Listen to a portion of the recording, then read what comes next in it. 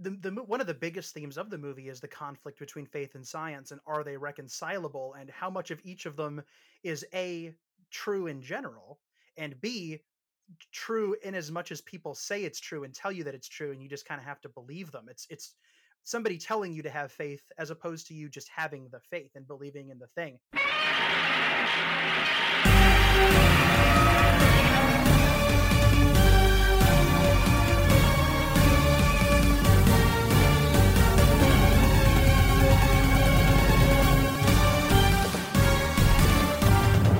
Hello and welcome back to another episode of Kaiju Weekly, the weekly podcast that introduces you to the wide world of giant monster movies. I am your host, Michael Bright Eyes Hamilton, and with me, I am joined by a very special guest, Mr. Danny, the Lawgiver Demana. How are you doing, buddy? I'm doing good, but the pestilence of man must be crushed in the forbidden zone. Anyway, sorry. I had to get that out of the way.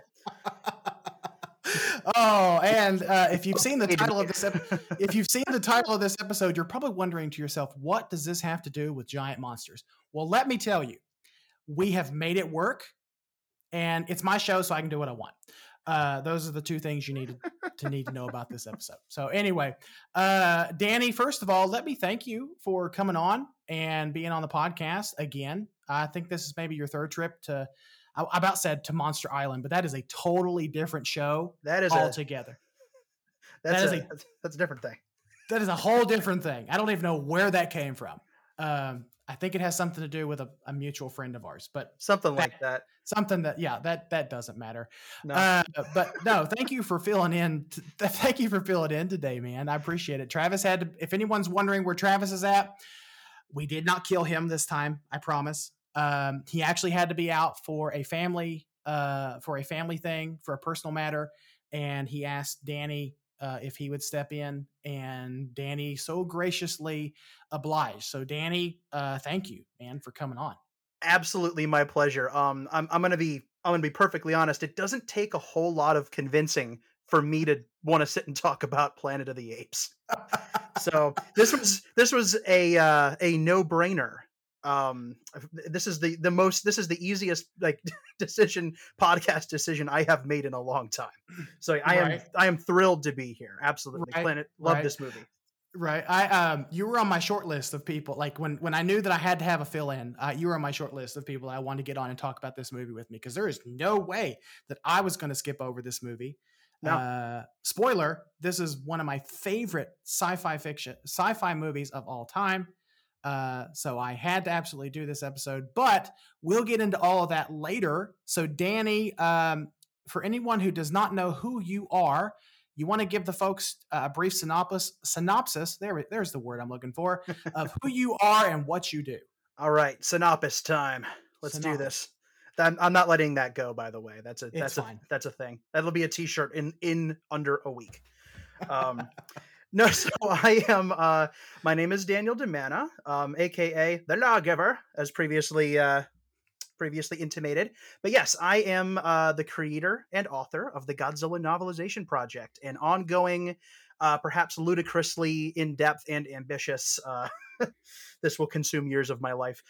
Endeavor on my part to novelize all of the Japanese Godzilla films and share them online 100% free with any kaiju fan who would like to read them. And I've been at it for, 3.5 years almost now. It's been a minute. Yeah. It's been a hot minute, hasn't it? It's been a real hot minute. It's been a piping hot minute. It's been an exceptionally synonyms for hot, scanning brain. Piping hot is the best I can come up with. This is what happens. Anyway, it's my human brain. I've not developed enough to know. I'm not as smart as the apes, unfortunately. So. Well, I don't know if it takes much to be as smart as the apes, honestly. Yeah, it's a good point. But yeah, that's me. I mean, I'm around. I've been on quite a handful of kaiju podcasts. I was on your show where you interviewed me extensively, and I didn't shut up for 2 hours. It was more like 3. No, it was, but it was. Yammer. It was a great. I love that though. That was so fun. I came on a while ago with Travis to talk about the Black Scorpion, which was fun. Oh yeah, that's right. You were on that episode. I forgot about Yeah, that. yeah. So I guess if you're counting my interview, which was cut up in half, I guess this is trip number 4. But not to Monster Island. But not to Monster Island, somewhere else. Anywhere but Monster Island. Who wants to go to that place? Literally no one. Except No this one one except wants to go to that this place. one lunatic that we know. But other than that, that one lunatic and his imaginary friends. that's right, his imaginary friends. We're dead, by the way. We're dead. We're dead to him. We're dead to to him. We haven't said his name yet. Nobody knows nobody knows it's him. It's true. That is true. So we might want to keep his identity his identity secret. That's right. We'll keep it under wraps. Yeah, we don't want to break the illusion for folks. Yeah, that would just be wrong. That would be like, seeing the hatch at the bottom of the hat where the rabbit crawls out. We don't want to ruin the magic. Well, speaking of magic, looks like we have some news to get into. So, Danny, let's cue the beady beady. And for our first news item, looks like we have some self-congratulatory news. Issue 3 of Kaiju Ramen Magazine is now out for purchase digitally at kaijuramenmagazine.com. You can purchase your own copy, or you can download your own copy for $5.99 USD. And it is jam-packed with all kinds of kaiju and toku and giant monster goodness. One article in particular, I'm going to let this fine gentleman plug it for just a hot second. One is actually written by my friend Danny here. Danny, you want to tell us a little bit about the article that you wrote for the latest issue of Kaiju Ramen? Why, I'd be glad to, Michael. No, this was really, really fun. I was asked for this article to do something relating to Mr. Ray Harryhausen. That was the other easiest yes I've ever said to anything in my life, because again, it's Planet of the Apes, Godzilla, and Ray Harryhausen. If you ask me to talk, I'll just go off. Ray Harryhausen has always been a hugely significant figure in my life as a creative person, and I've done a lot of fun Harryhausen stuff over the years, but this was really kind of a fun opportunity to sit down, and because I didn't want to and I love all of these, don't get me wrong, but I feel like every magazine out there, monster movie magazine, has done a filmography or a biography of Ray Harryhausen. Right. So that stuff's been done. But what I wanted to do was talk about not the how or the who, but the why of Ray Harryhausen. Right. Why, after all these years, are people still completely captivated by everything he did? There are kids today that are finding, we live in a world where, a lot of kids don't like to watch black and white movies. They don't like to watch quote unquote older films, but kids are still finding Ray Harryhausen. What's the magic? What's the appeal? And that's what this article tackles. And it was such a joy to write. And I thank you guys so much for giving me the opportunity to have it in the magazine. It went to a good home. So I'm completely thrilled that it's there, and I hope people enjoy it. Yeah. Danny, you forgot to tell people the name of the actual article. The name of the actual article is Children of the Hydra's Teeth, the Enduring Legacy of Ray Harryhausen. And I believe it's the second or third article in the magazine. I think it might be, but I think it is the second article in the magazine. It's the second one after the that really, really excellent one about undersea life. That was a great article. Yeah, that one was written by our friend Dr. Sam Perrin. And I really enjoyed reading through your article as I was working on the magazine, and after the fact, I sat down and actually read it and digested it for what it is. And it's a really well written piece. I enjoyed it so much, and I'm like you. I love Ray Harryhausen. I think I'm a little bit different in the sense of yours is Harryhausen, Planet of the Apes, and Godzilla. Mine is probably Power Rangers, Godzilla, Ray Harryhausen, but Harryhausen is going to be in there somewhere because I grew up with that stuff. I remember those good old days of watching Valley of Gwangi on the old, TMC network. Yeah. At sometime on Saturday afternoon or something, whatever. And Ray Harryhausen films are, they're surprisingly timeless for how old they are. They are surprisingly timeless, both in the artistry that goes into them and the themes behind the film. So yes, thank you so much for writing that article. And again, if you want to check out that article and more, go over to kaijuramamagazine.com and purchase your own digital copy, which I need to add, physical copies are coming. We will let everyone know as soon as those are available. It shouldn't take very long to get them back from the printer. So as soon as we get physical copies in stock, we will make sure to put out a tweet on our social medias, kaiju_ramen on Twitter. Watch out for that. Watch out there for all updates for the physical copies. It's worth owning physically. It's it's absolutely worth it. I mean, I've read everything. I mean, I also was an editor on this issue, so I got to read all the articles before they came out several times, and they are all rock solid. This is something that is like, this is shelf worthy. This is a shelf worthy thing. So if for no other reason than just the cover art. I mean, my gosh, like having that like in your own space, like that beautiful cover art. Yeah, good absolutely. stuff. Absolutely. Yeah. And thank you to everyone who's contributed so far. So moving on to the next little bit of news, it looks like our friends at Mondo is releasing an all new figure. It looks like they're going to be releasing a new 7.5 inches, Danny? Mm-hmm. I forgot to get the specs on this thing. Yeah, like 7.5 inches, I believe. 7.5 inch Godzilla, 1970s Godzilla from the Hanna-Barbera cartoon Godzilla the Animated Series, as part of their all new Godzilla Museum line.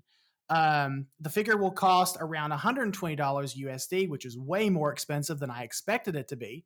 And will be available, let's just say scare quotes, available on August the 17th at 12 o'clock p.m. Central Standard Time, 1 p.m. Eastern, which at the time of this recording, we're recording this the day before because we had to record on a Monday. So tomorrow, I'll be trying to get it. I'm almost tempted to not even try, but this is the one out of the whole Godzilla Museum line they've announced that I desperately want.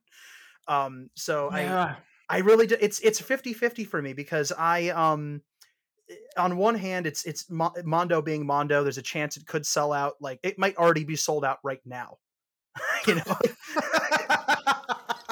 like it could already be gone. I mean, we don't know. Or since it's a statue and it's a slightly it seems like it's more of along the lines of their Mothra and their Godzilla 89 statue, so they might stick around a little longer, but they're cheaper, and also the Hanna-Barbera Godzilla is super nostalgic. So it could sell out instantly, or it could stick around for a few weeks, or it could be like the Mothra statue where I believe the limited edition version is still available right now, like on the website. I think it's still there. So it's up in the air. I'm going to try to get it. Because I mean, if I only get one of those statues, that's going to be it. And I hope actual Godzilla collectors who aren't an army of robots actually get them this time. That would be nice. That would be nice. And I think you're right. I think the Mothra statue, the 92 I think is it the 92 or the 2002 Mothra statue? So 2003 Tokyo SOS. 2003. There we go. 2003. The 2003 Mothra statue is still available. It's still there. I think so. I checked today. I checked a few hours ago, and unless something happened a couple hours ago, I'm not aware of. It's still there, and I haven't gotten it because I decided I needed to eat instead of own that statue. And I'm the biggest Mothra fanboy I know. So passing on I don't know about hard. That. Travis is a pretty big Mothra fanboy. I'll fight him. Where is he? Well, he couldn't be here this week. He was actually probably too scared to be on this week because he knew you were coming, and you're a bigger Mothra fan than him. A bigger Mothra. You don't want to mess with you don't want to mess with Mothra fans. We're a rough and rowdy crowd. We are. There's more than enough room for Mothra lovers everywhere, and but it hasn't sold out, and it's still up, and my brain keeps going, it's still there, buy it, and I'm like, no, rent. But I was having an interesting conversation with a friend of mine in a Facebook group, and who's also a fellow collector, and he mentioned that it may not be a case of it giving, because anyone who's not familiar, Mondo is notorious for selling out things extremely quickly. Specifically, those limited edition. There we go. Prints that they put out every now and then for Godzilla. I think the last one they put out, the Godzilla versus Mothra versus Godzilla poster from '64. That one sold out pretty much instantly. Yep. The 1984 what is it, the cherry blossom pink glow in the dark vinyl Safube sold out in 0.3 seconds, or I'm sorry, 0.000000003 seconds, and approximately but Mondo is notorious for having their stuff sell out. Now, I was talking with a friend of mine the other day, and they said that given how small these are and how and that they're statues, like we were talking about, there is a possibility that there is a larger run attached to these, like maybe 3,000. So if it's in the thousands and not just in the hundreds, I'm gonna say that there's a better chance of real collectors, I should say, quote unquote, real collectors getting their hands on them, not robots that will have them instantly up on eBay 5 minutes later. Mm-hmm. There's a chance that us real collectors can get our hands on them. And you're right. Those, like this 1970s Hanna-Barbera Godzilla figure is the one that I personally want myself. I want it because as it was mentioned in the press release for this item, I don't think that there's been any other toy representations of the Hanna-Barbera Godzilla ever been made. So this will be literally the first, This will be the first. So this will add to its rarity. This will add to the importance of this little figure. So like you, Danny, I'm debating on whether or not I want to go for it because I'm kind of drowning in toys at this point anyway. If you're going to drown in anything, I mean, why not make it toy? There are worse habits to have, people. That's true. Just because I collect adult toys, don't judge me. There are worse things to do. There are worse things to buy, of course. But I'm thinking about getting this one. I'm almost on the fence about getting this one and the one by Attack Peter. That one's cool. That one's awesome. I'm not so much interested in the Shodai Goji because I'm kind of swimming in Shodai Goji myself. I love the 54 design. As well you should. As well I should, as well as anyone should. That's right. It's a requirement. It is. But yeah, I'm probably going to go after it. I'll let her, obviously, I'm sure I'll let everyone know if I miss out or if I get screwed over by the bots on Tuesday. So yeah, the world will know. The world will know. Anyway, moving on to the next little bit of news. This is actually kind of related to what we were just talking about. The official Godzilla YouTube channel has started releasing clips of the Godzilla the Animated Series. I think they're starting with episode 1. I cannot remember what the Firebird, I think it's what it's called. Yes. They started with episode 1. They're releasing them in like 6-minute clips a piece, which the show is only like 20 minutes. I don't know why they don't just release full episodes, but whatever. But the official Godzilla YouTube channel is releasing the Hanna-Barbera series in clips. Danny, have you seen, do we know if these are the same, this is the same versions that we've been getting that I think we have currently on DVD now. Like they've not been remastered in any way. As far as I can tell, I don't think they've been remastered. The Hanna-Barbera series is in such a weird, it's such a weird place right now because there's a lot. It's like one of those things where there's a lot of cooks in the kitchen. So you've got Hanna-Barbera, which is now part of Warner Brothers, and the DVDs came from Classic Media, and then DreamWorks bought Classic Media, and then Universal Pictures bought DreamWorks. So and then Toho's in there somewhere because it's Godzilla. So it's all over the place. So it's a confusing history, and it's a series that it's so weird because you can walk into like a Walmart right now and you can buy the Flintstones, the Jetsons, and every other Hanna-Barbera thing ever made on DVD or Blu-ray. You can get on Amazon and buy all of those. You can buy weird, obscure, like insane Hanna-Barbera shows that will melt your brain. But this one is like, it's completely ridiculous. I mean, the DVDs are very out of print. And they only released 13 out of the 26 episodes anyway. So if Toho has been able to work some kind of Toho magic, and even if they release some like not high def, but not like recorded off of Cartoon Network in 1991 clips from yes. from the missing 13 episodes, which can be found via fan copies online, but I'm glad the quality isn't great. I'm just happy they exist. Right. But if they have, like, if they upload something from one of the episode 14 through 26 and it doesn't look like, somebody spilled coffee on it 30 years ago, then that might be an indication that something behind the scenes is moving in a direction of maybe a complete release. But I wouldn't jump to conclusions about it. I can't tell if the clips have been altered, remastered, pumped through an HD transfer or anything like that. I can't quite tell. I need to look closer, but yeah, I don't know. It's I'm glad it's being acknowledged. Yeah, I'll say same. I'm glad it's being acknowledged too, because I feel like the Hanna-Barbera, because we did an episode on the Hanna-Barbera cartoon back in I think it was back in November when we did Godzilla month, and because we wanted to pay homage to that series, because we kind of draw our rating system from Godzuki. Anyway, we'll get to that later, but yeah, where I really want Toho to do something with the Hanna-Barbera cartoon, because that was part of my childhood. Like, I remember watching that on the old Cartoon Network when I was a kid, and I kind of want that to come back, and I want Toho to do something with it. So hopefully this is a step in the right direction. I hope so. Fingers crossed for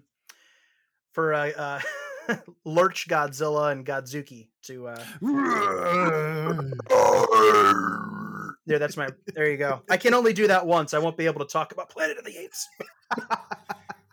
All right, moving on to our last little bit of news. It is more collector's news. It looks like Spiral Studios, who is known for the recently released King Ghidorah 2019 resin figure, will be dipping their toe into vinyl with their first 35 centimeter release of the Mothra larva, which was a really random thing for them to start with, from Godzilla King of the Monsters 2019. No pricing or availability has been announced yet, but we have seen prototype shots of the larva. It looks great. I'm sure it'll look even better when it's painted. Right now, I think the ones we've seen are just a computer rendering and a brown mock-up version of basically probably what I would say a brown clay mock-up or something like that. Again, Spiral Studios is giving other other high-end toy companies a run for their money, and I'm really looking forward to seeing what happens with the rest of the line for King of the Monsters. Oh man, Spiral, noted wallet murderer, Spiral Studios is there's that King Ghidorah, man. Whoo. I was talking to Leslie. I was briefly talking to Leslie Chambers the other day about coming on to his show and talking about the magazine, and he had just put up his review of the King Ghidorah 2019, or sorry, he was working on his review for the King Ghidorah 2019, and whoa boy, that is a beautiful, beautiful beast. And if you have a small house to put it in, because that is what it requires to keep that thing away, to keep that thing safe and sound, more power to you, because it is a beautiful piece and a beautiful addition to any collector's room. Yeah, I mean, I can't wait either, dude. I mean, the Mothra, honestly, I think they made a good choice with Mothra, because there aren't a lot of collectibles of that version of Mothra. So there's probably going to be plenty of interest from people who are like, the completionists who are like, I got to have every version of everything. I'm not talking about me in specifically here, but because Bandai Spiral, darn it, Spiral. No, there's only a couple out there. I do have one. It's the Bandai Spirits one. It's really little, but it's really detailed. So yeah, I have that one. So I kind of have that checked off my list. But depending on how this one looks, I might spring for it. The King Ghidorah and the Godzilla with fiery Mothra wings coming out of him, which is just stunningly beautiful. They were too expensive for me, so I did not go for them. Also, I didn't have enough money to buy a second house to store the Ghidorah in. And I'm sure he's not going to pay his own rent. So I caved and I pre-ordered the Burning Godzilla. I only pre-ordered the standard though. Mm-hmm. So the standard was by relative standards was a lot cheaper than I was expecting it to be. So I went ahead, I pre-ordered it. I have more time. I have until February of 2022 to pay it off. I'm fine. I couldn't pass it up. So yeah, and I ordered it from who actually is our sponsor for this episode, another great sponsor who decided to come on and partner with us and partner with specifically Kaiju Ramen Magazine, and that is our friends over at Kaiju Live. If anyone is not familiar with Kaiju Live, they are a family-owned and operated business. They're an auction show that airs every Sunday night on YouTube. They're a lot of fun. It is a father and son team, Frank and AJ Russo. And what they do basically is they are collectors just like you and me, Danny, and they provide a service where we get to come on where people watch their show. They bid on Rare Safube, Bandai, X Plus, you name it. They've probably got it somewhere in their storehouse and they're going to auction it off. Frank and AJ Russo are two fantastic men, and I just love buying things from them because, first of all, I trust them. Second of all, when they ship you things, they actually ship things securely, and they actually ship things to where they won't break in the box, like I've had happened to me before. It's rare how rare. It's crazy how kind of rare that is with people. Like, just pack it right, Come on. Right, exactly. Those guys do a great job. Right. And they wanted me to mention that they are going to be offering free U.S. shipping on not all, but a lot of the items on their website, which is kaijulive.shop. So if you're looking for X Plus, if you're looking for Bandai, if you're looking for, I think they still have some of the 3-0 Power Ranger stuff up on their website. I think they started carrying some of the Lightning Collection stuff on their website. So if that is something that interests you, head on over to kaijulive.shop. I promise you will not regret it. They're a bunch of great guys, and I love supporting them, and I really appreciate them supporting this show and supporting Kaiju Ramen Magazine. Yeah, there's a couple of upstanding gents, that's for sure. They are. And absolutely. Also, congratulations on that gorgeous segue there. That was good. Thank you. I try. Sometimes the segues on this show don't quite work out, but that one just seemed like it worked impeccably. That was good. That was I'm honestly jealous. I got a little tear in my eye. It was honestly pretty profound. I appreciate that. Oh yeah. I appreciate that. I've never made someone cry with my actually I have made people cry from my segues, but it's always been in a bad way. Not this time, my friend. Not this time. Moving on to our main topic for this week. This episode is going to be our third episode of Listener's Choice Month. And if you've not been following along, shame on you, first of all. And second of all, we have been dedicating the entire month of August to Listener's Choice. So basically, we've been having polls. We've been asking our listeners, what films do you want us to cover during the month of August? And this week is our left of center choice, because if anyone's listened to this show, you know that me and Travis, we both appreciate a good left of center choice. And I am super excited about the film that we're going to be talking about during this episode. So really briefly, let me go over the results of the most recent poll associated with this episode. We featured 3 films. The first one was Food of the Gods from 1976, which got 22% of the vote. Monsters vs. Aliens from 2009, that got 34% of the vote. And honestly, sidebar, I honestly thought that one would win because I love that movie as well. So I honestly thought Monsters vs. Aliens would win. But I am so happy to say that the winner with 44% of the vote was 1968's Planet of the Apes. And since we have no trivia for this episode, because everyone kind of knew what film we were going to be covering, I went ahead and asked our followers on Twitter to give us their thoughts on this film. So I'm going to read off a few of those really quickly before we get into the nitty gritty of the movie. Joe Gira wrote us and said, the film is is a madhouse. But other than that, it's a masterpiece. And I cannot agree with you more, Jojira. Thank you so much. Yeah. Well Raymond Martin. Raymond Martin says, fun fact, while orangutans are the gentlest of large primates, gorillas as quote unquote soldiers / enforcers would have been a colossal failure, as the apes use bluster and threat rather than physical violence. The soldiery,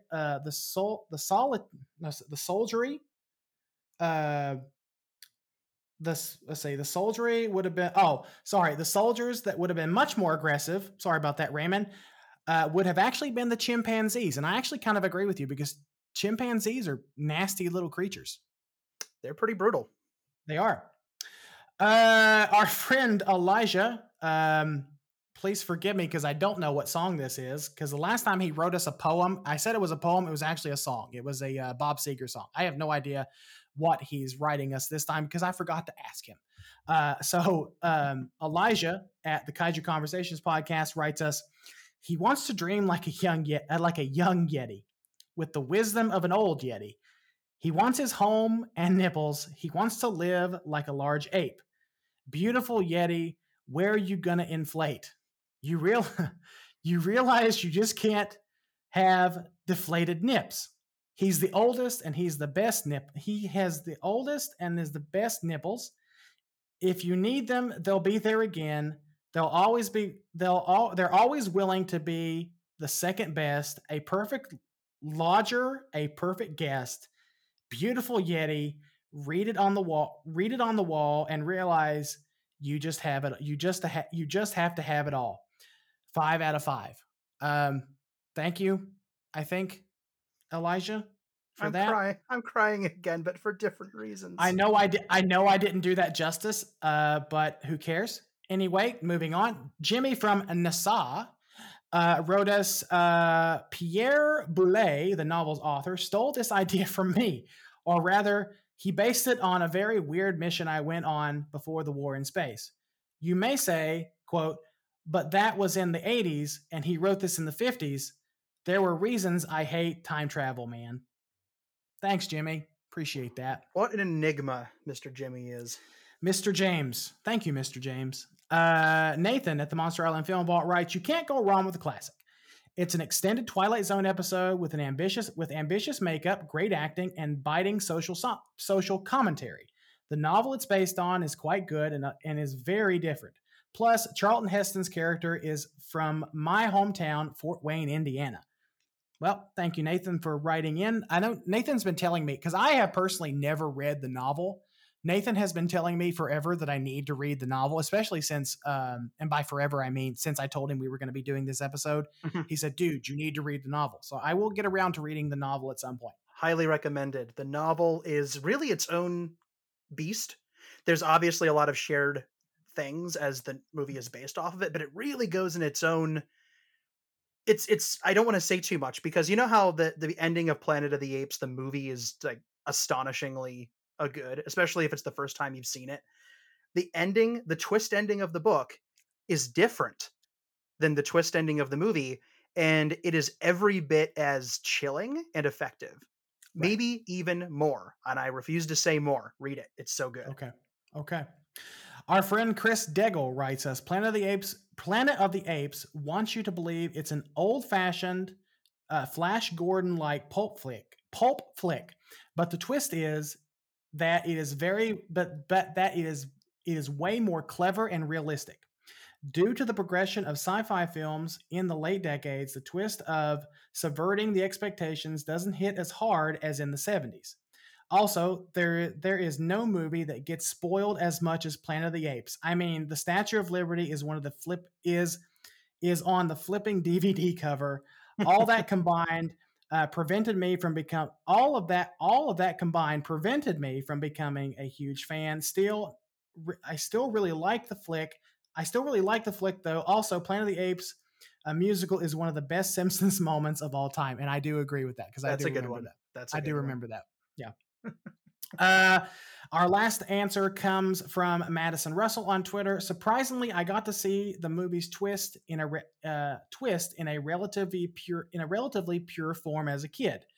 but I just started halfway through during the night, but it got me quite good. Well, thank you, Madison, for that feedback on the film. And if you haven't figured it out by now, we are doing 1968's sci-fi classic, Planet of the Apes. And our cast and crew for Planet of the Apes looks like it was directed by Franklin J. Schaefer, screenplay by Michael Wilson and Rod Sterling. It's based on the novel by Pierre Boulez. I hope I say that correctly.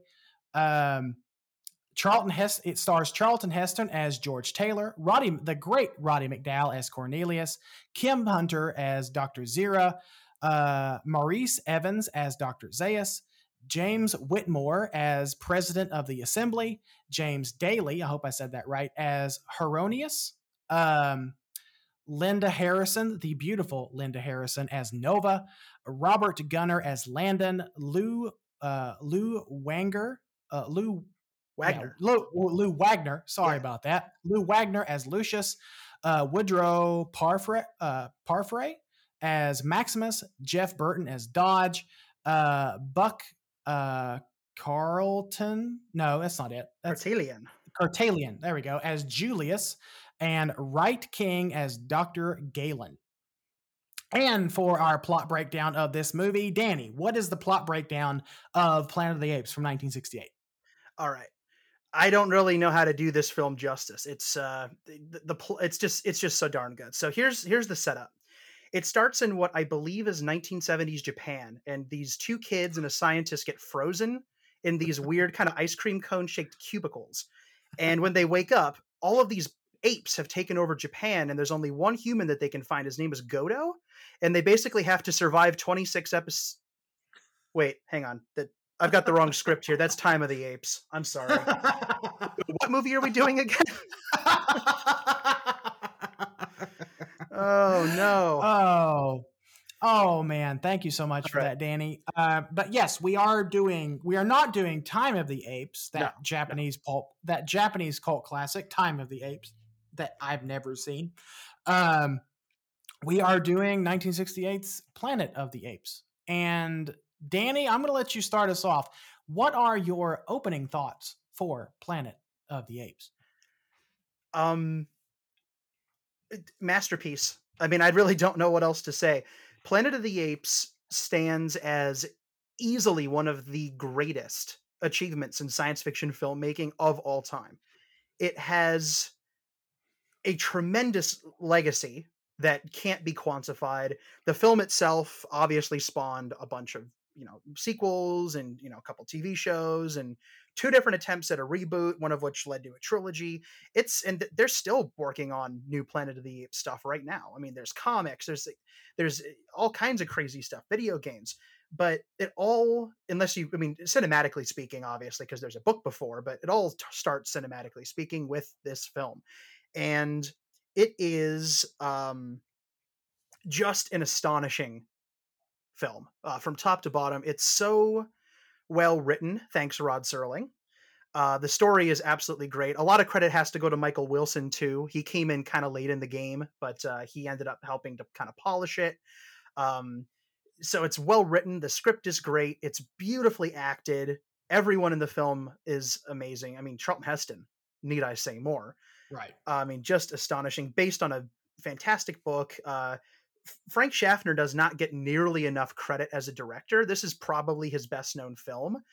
But it's just, we'll get into more of that as we kind of go along, but just opening thoughts are, if you were to put the best science fiction films in the world up on pedestals, this needs to be in that pantheon. This needs to be on the Mount Rushmore of science fiction films, right up there with 2001, right up there with Blade Runner. If we're talking about great sci-fi films, also sci-fi films that juggle entertainment with social commentary in an intelligent way, which is not easy to do. This film does that.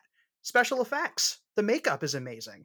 And again, we'll talk about it later on too, but the soundtrack is amazing. It's just an across the board masterpiece.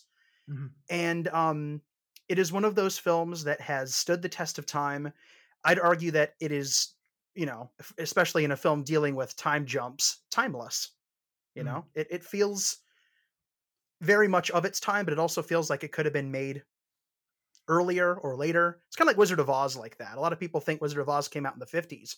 Nope. Yeah. It just kind of stands completely in its own class of excellence. I adore this film. I've loved it since I was very little. I don't recall how old I was when I first saw this film. I was young though. I was a kid. I was at my grandparents' house, and my mom brought. And this, I owe my mom a lot because her taste in movies became mine, and Right. she'd introduced me to movies that she saw as a kid. And she said, "We're watching Planet of the Apes tonight." And I remember the VHS cover, which, as you pointed out earlier in one of the bit of the feedback, does spoil the ending. But I didn't. I was young, so I didn't really like. I didn't really interpret what I was seeing.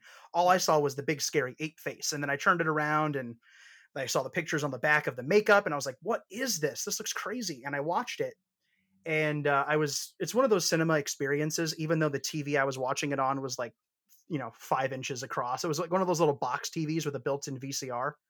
Oh, Just yeah, yeah, yeah. Okay. and I still like to this day remember. I don't think I blinked once. It just completely captured my imagination. I was completely thrilled. It scared me. It disturbed me. Mhm. It's still kind of a very disturbing film to me. Like the more I think about it and the implications of it, it's just it gets to me. So all these years later, having of course watched all the sequels as a kid and having followed all of the reboots and all that stuff, Mhm. it is easily up there in the upper echelon for me of my favorite things on the planet. And it's a contender for my favorite film of all time.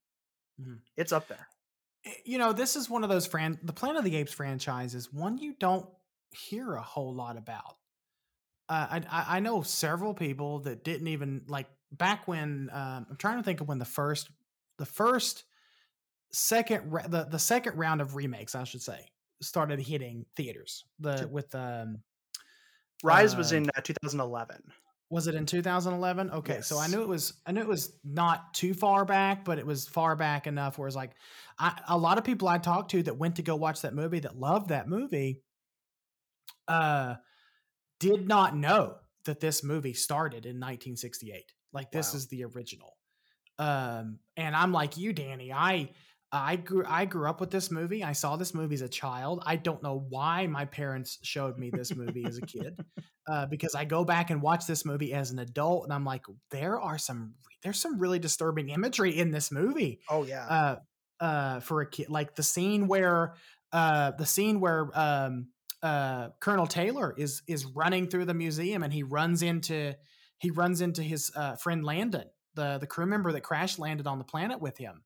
And his friend Landon is even further back than that. Like I don't know how much of this made it into television, but I know it was on the VHS. His friend Landon getting shot in the back of the neck during the hunting scene, during the roundup scene with the gorillas. Yeah. And there's some really disturbing imagery in this movie, and I don't know have a clue why my parents let me watch it, honestly, but um thank God for them. Thank God specifically for my dad, because my dad was a big Charlton Heston fan, because I know Charlton Heston was in a lot of spaghetti. I think he was in a few spaghetti westerns. I think Hmm. along with Clint. No, no, no, no, no, no, no, no, no. Sorry, I get him and Clint Eastwood mixed up, and I know I Oh, shouldn't. you were thinking of Clint. Okay. I'm thinking of Clint because they actually look very similar. Him and Clint have a very similar look to them. They have it's the stare and the fact that they don't open their mouths when they talk like that. Right. That intensity, that old kind of classic Hollywood tough guy intensity with that grit. You know. Mhm. I'm Yes. trying to remember what came first, Planet of the Apes or Omega Man. Omega Man Uh, was made later. was That made was later. made Okay. in the 1970s. That was after a few years after Apes. And before Apes, Charlton Heston was a legend. Ben Hur, Right. the Ten Commandments, and Oh he yeah. he actually did a lot of period pieces like that. He did a movie called The Warlord a few years before Apes came out that was directed by Frank Schaffner, who did Apes. And that's actually how Schaffner got the job, is when they were shopping the script for Apes around, Chuck Heston read it and said, "This is amazing. I really want to do this. Oh, and I know this director. He's really good." And so he helped get Schaffner on board. and that's so that they got an actor and a director in one foul swoop for the film. So he wasn't like, because the crazy thing about it is, on the surface, a movie like Planet of the Apes doesn't sound like something the prestigious Charlton Heston would do, but he read the script and fell in love with it, you know? And rightfully so. I Yeah. mean, it's such a well-written script. It's such a well-acted movie. Oh yeah. I mean, the late great Roddy McDowall Yeah. was in. He was an already well-established stage actor at this point. Mhm. He was in several. He was in several movies. He was in several British television shows. British television made for. I think he was in several British made for TV movies at this point as well. But he was just a really popular actor and a really talented actor, I should say, in his own right by this time. And the combination of him, that very calm, soft-spoken, sophisticated British man, coupled with this gruff American Charlton Heston, made for a really interesting combination. And this film does not waste your time getting started either. Like that, like one of the most jarring scenes I remember as a kid was oh God, her name escapes me, but it's the female crew member that was mummified because the oxygen leak. Stewart. There we go. Thank you. It was Stewart. I remember that image. I remember that being a really jarring image for me as a kid, because that scared me. Oh yeah, yeah, for real. And then you've got all these apes just rounding humans up, and I have so many fond memories of this movie, because this movie, it was shown to me by my dad. And like I was saying before I got sidetracked, my dad was a huge Charlton Heston fan. You know, he loved the Ten Commandments, Ben-Hur, all those films, all those classic movies. And then he showed me Planet of the Apes, and I fell in love. Because at that time I had already seen Godzilla and I had already seen Power Rangers, and I was already kind of interested in this science fiction, otherworldly, over the top science fiction kind of this genre. And so Planet of the Apes was just another thing that I could add on to the pile. And over the years, I have grown to really, really just kind of love this movie for what it is. Because, and as an adult, as I watched this movie a few days ago for this podcast, there is so much interesting commentary to be had in this movie that as a child watching this movie, I would have not have picked up on that. But now going back as an adult, I'm like, wow, there's a lot. Like, this movie's not all that heavy handed, but there are moments where it's like, wow, okay. I see what you're doing there. Yeah. And there's a lot of iconic scenes, like the Statue of Liberty scene, of course, is one that people automatically come to. I think this is probably one of the most quoted films of all time. It's probably not the most quoted film of all time, but it's one of the most quoted film of all time, with "Take your stinking paws off me, you damn dirty ape." That is such a iconic line in cinema. That's right up there with "We're gonna need a bigger boat." That's one of those lines. It's one of those lines. Yeah, for sure. So let's kind of dive into a little bit deeper, Danny. What are some things that you really love about this movie? Oh man, I'm gonna have to rein myself in here. I'll pick out a couple of key things to me that even now when I watch it still wow me. Right. Number one, and these are no particular order, but number one has to be the makeup. Oh yeah. I mean, need I say more? The makeup is still to this day so hauntingly effective that I can watch, like, you throw one of those movies in, and there's never been a moment where I've watched any of the original 5 films or the TV spinoff and thought to myself, that is not an ape. You know, I've never watched it and thought that's a person in makeup. I believe it completely. And especially considering that when you hold up like some of those masks to real apes, they don't quite look like the same. You know, the faces don't look exactly the same. They're almost like hybrids, a little bit more human. And some of that was intentional. Like the chimpanzees, for example, were designed to look more human to make them more sympathetic, because they're easily the most sympathetic group of apes in the film. So there's reasons for it. But to this day, I watch those films, I look at them, and I watch the body language. I look at the fact that they painted their nails You know, Yeah. the fact that the hair went all the way up their arms, the fact that they gave them the special shoes with the splayed toes, um, little things like that, you know, Yes. just great things like that that work in the way that some of them walk just with a little bit of a hunch. You know, I believe that what I'm looking at is an ape all these years later. Uh-huh. Whenever I watch the film, I never think that's a performance, that's an actor, that's a person actor.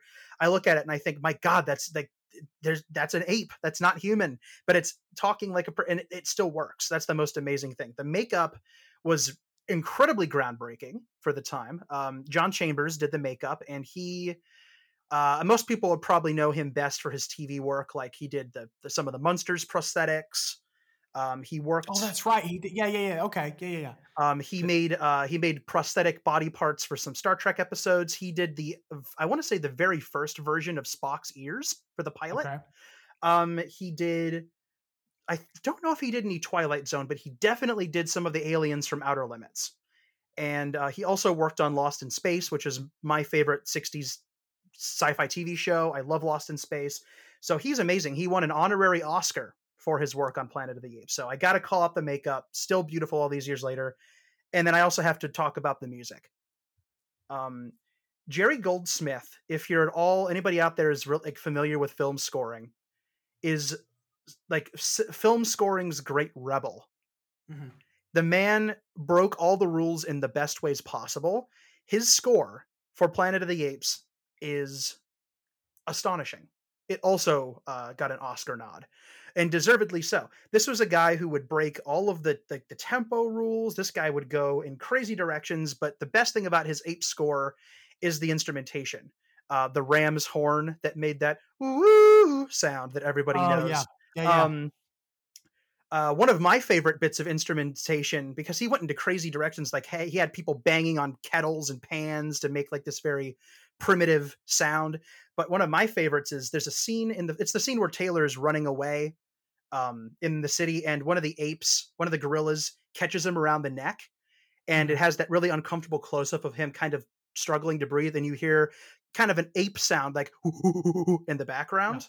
Yeah. That's not a person. That's a Brazilian instrument called a cuca that made Interesting. Okay. a sound that sounded like ape vocalizations, and he used that in the film. So whenever you hear that sound in the movie, that's an instrument. So that's part of the soundtrack. That's not a sound effect. That's part of the soundtrack, like the score. It's amazing.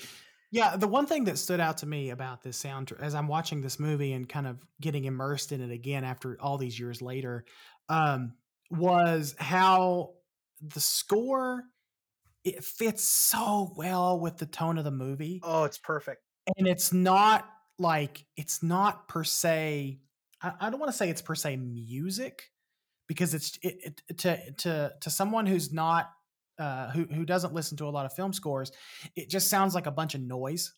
It's more But like a soundscape than a yeah, musical. it's more like Yeah, there we go. There's a word. There's a word I was actually looking for. It's more like a soundscape. You're right because the music itself sets an atmosphere for this movie. It's very primal.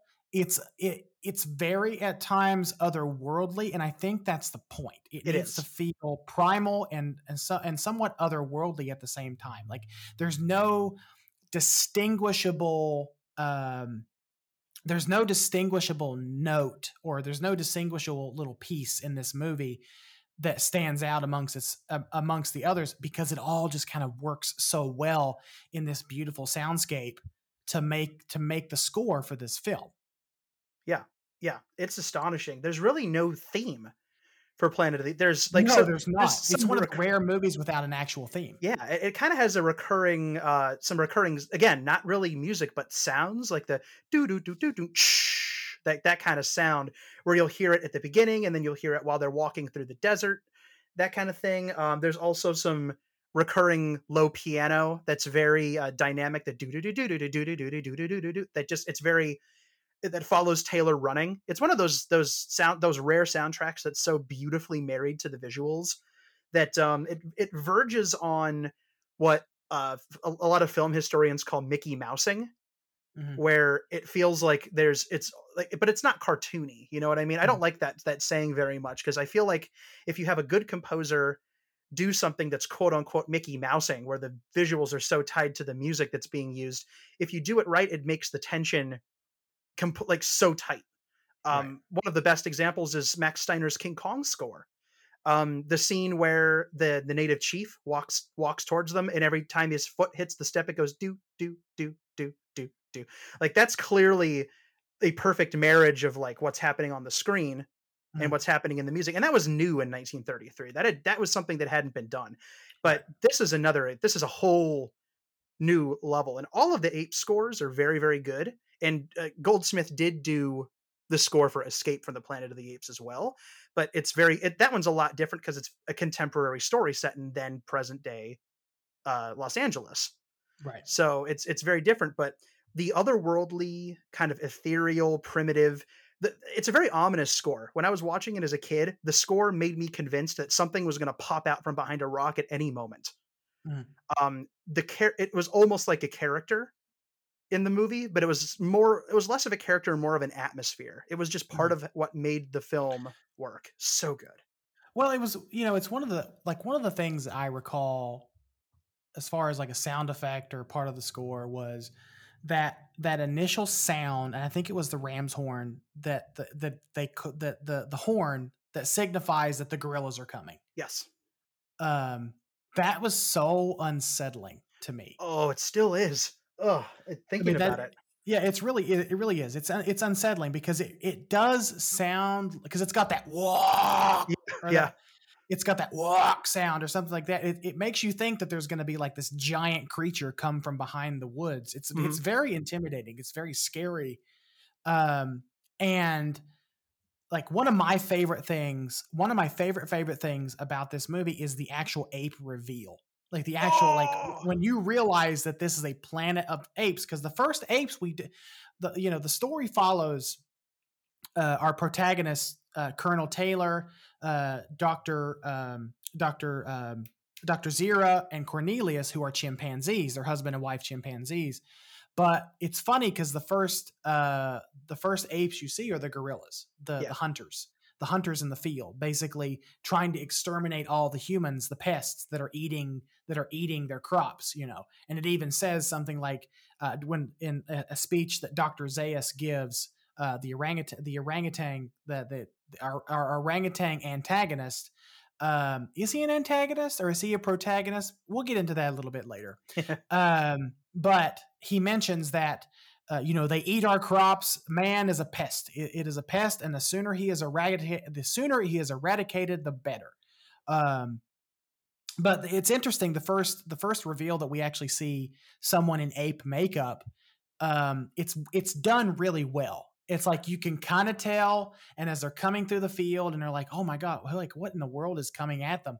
And then our Colonel Taylor, our Charlton Heston character, sees one on top of a horse, riding a horse for the first time, and you feel that emotion from him, like, "Oh my god, like what, where have I landed? Like where am I? What the heck is going on?" Right, and that chase scene where they're all being hunted is intense. It is the most intense. I think it's probably one of the most intense 5 minutes in cinematic history. And I don't know how to describe the feeling you get when it cuts finally to the camp where they're rounding up all the humans, and you see off in the distance humans hung upside down like cattle, or like deer, I should say. Similar to if anyone out there who's a hunter and you string a deer up for skinning, you know what I'm talking about. That's so much unsettling imagery in just that first like 15 minutes of the film. It's sickening in a way, but you can't look away from. It's not grotesque. It's not gory. It's not, but it's just seeing people treated like deer being hung up but at the same time, but you look at the way they're dressed and you look how dirty they are, and it almost feels natural that they should be hunted in this environment, and then that makes you feel gross, and it just works so well. Yeah, I was like, you start, I don't know if I want to get into it or not, but like some of the you could probably draw like so much social commentary yes, from that, like so much social commentary. There's a lot, and that's a whole can of worms we shouldn't like dive too deep into because we'll be here forever, but it was one of those films where the people making it were making a very political, socially aware film for remember, this is 1968. We're coming Yeah. off of assassinations. We're in the middle of Vietnam. We're in Mhm. the middle of just grotesque race riots. Yeah. We're in the middle of so much. 1968 was really kind of a boiling point for a lot of that stuff. Yeah. Um, and the movie, the from what I understand, the studio didn't really want to make a political kind of a movie. They wanted to make an escapist film, but the people Mhm. making the movie saw it as an opportunity to say something in a metaphorical, allegorical way. And actually, this is going to sound kind of crazy at first, but I think it makes sense. I have actually put this film in a kind of a similar class as Godzilla, the original, in how Interesting. Okay. it deals and how it takes a real, or in Planet of the Apes case, many real issues from the time and reflects them back at the audience on film as Mhm. allegory. When you see, like, there's a line in the Planet of the Apes where Zero tells uh, not Cornelius, he's talking to Taylor, um, and I quote, "All men look alike to most apes." Mhm. I caught that too. That is, I mean, do I need to go any farther? That's like, there's something there. Um, when Taylor is on trial, which is very McCarthy-esque, by the way. Very much so. Very Yes. much so. Actually, Michael Wilson, who wrote the movie, was blacklisted in the 50s. So he had experience in courtrooms like that. He knew what it was Mhm. like. And when Honorius looks at Taylor and says, what if you're so smart, if you're as smart as us, explain to us our religion and our culture. Why are all apes created equal as decreed by the lawgiver? And I'm paraphrasing, but at this point, Taylor, who's been forbidden to speak, by the way, stands up and says, "Some apes, it seems, are more equal than others." Mhm. Uh, I mean, and again, that's one of the more overt political things. Very well, Very more much so. social, like societal, I suppose, social than, I think so. but definitely political as well. The movie was trying to inject those things in a way, like using science fiction and escapism as a vehicle to shed light on something that might have been a little too raw at the time to address fully in a way that was entertaining, which is what Yeah. Godzilla did. Yeah. So I think the two films have two different missions, two different eras, two different topics, two different cultures, but the way they went about it, I think, is comparable. Yeah. After watching the original for the first time a few days, like a week ago, I started going back through the franchise, the original run of the original 5 movies, and I'm gonna say that as heavy-handed in some way, in a lot of in the ways that this movie is heavy-handed, I feel like the following film, Beneath the Planet of the Apes, is so much more heavy-handed Oh and has yeah, so much more commentary on the Vietnam War and some other things that were going on in society than even this one. there's a lot more going on. I mean, in Beneath, there's a scene where Zaius and Ursus break up a peaceful protest. That's very Vietnam. Very Uh, much, yeah. all of the thing about the original Planet of the Apes is that a lot of the more disturbing aspects of it, not even just the political stuff, but just the more disturbing aspects, are left. They're implied instead of shown. When you see the very end of the film and you realize where you've been, your mind races back through all of the desolate landscapes you've seen throughout the film and all of the rocks that look like they've melted and all of the deserts and the barrenness of it. And you think, oh my gosh, this was New York, like this was America, what happened? And then in the second film, all of that kind of suggestion and implicity is gone, and it's like, bam, here's New York buried. Here's all of the skyscrapers, here's the library, here's the church. It's all here's the buried subway station. And don't get me wrong, I love that stuff. Beneath the Planet of the Apes has what is easily my favorite post-apocalyptic or like post-nuclear war aesthetic of any film ever made. I love it. But it's not subtle. It loses the subtle touch. And the other sequels did as well. Oh, it's very much. Yeah, it loses so much. It kind of takes um to steal a line. I think I'm paraphrasing here, but to steal a line from Beneath the Planet of the Apes, like it sort of reveals itself it sort of reveals itself Mm-hmm. To the message that it wants to convey to the audience. Whereas the original film is a little bit more subtle in a lot of ways. The courtroom scene is a standout scene because it gives us that it not only gives us that fantastic son of that social commentary, it gives us those great iconic lines, but it gives us that one scene that has been gift a lot, the hear no evil, see no evil, speak no evil, as the orangutans are not wanting to hear what Colonel Taylor has to say, basically. Yeah. Because they can't believe it, because Colonel Taylor, the arrival of Taylor would throw their and I think even Dr. Zaius says this, like you being here has the potential to throw our entire society and our entire way of life into chaos. Yeah. Because not only Dr. Zaius is I think the minister of science, but he's also the keeper of the faith. So, which is an interesting combination. And this is one thing that I was talking about with a friend of mine, or with a friend of ours rather. There's a lot of interesting things going on at once here.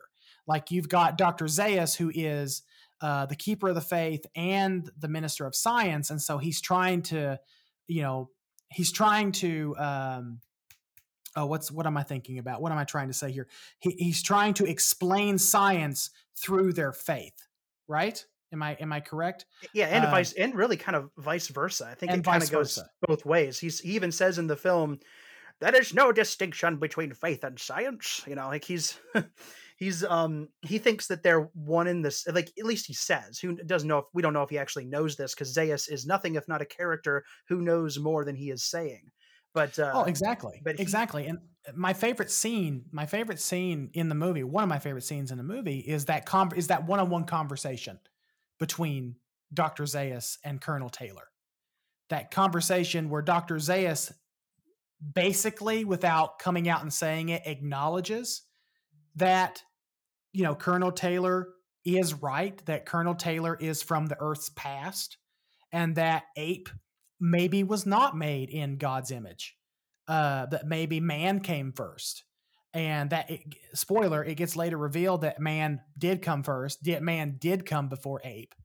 But Dr. Zaius, tries to make a deal with Taylor and says, hey, if you tell me where your tribe is at, if you tell me where you came from, and you agree not to reveal this conversation or what we've talked about to anybody, I will let you go. I will spare your life, because I have to protect not only our culture, but what we know as scientific fact at that point as well. And it's interesting because you have that character with Dr. Zaius. You have the very strict. You've had the kind of the interesting dynamic between Zira and her husband Cornelius, where Cornelius is a scientific mind, but he also believes. He's also a believer in their faith.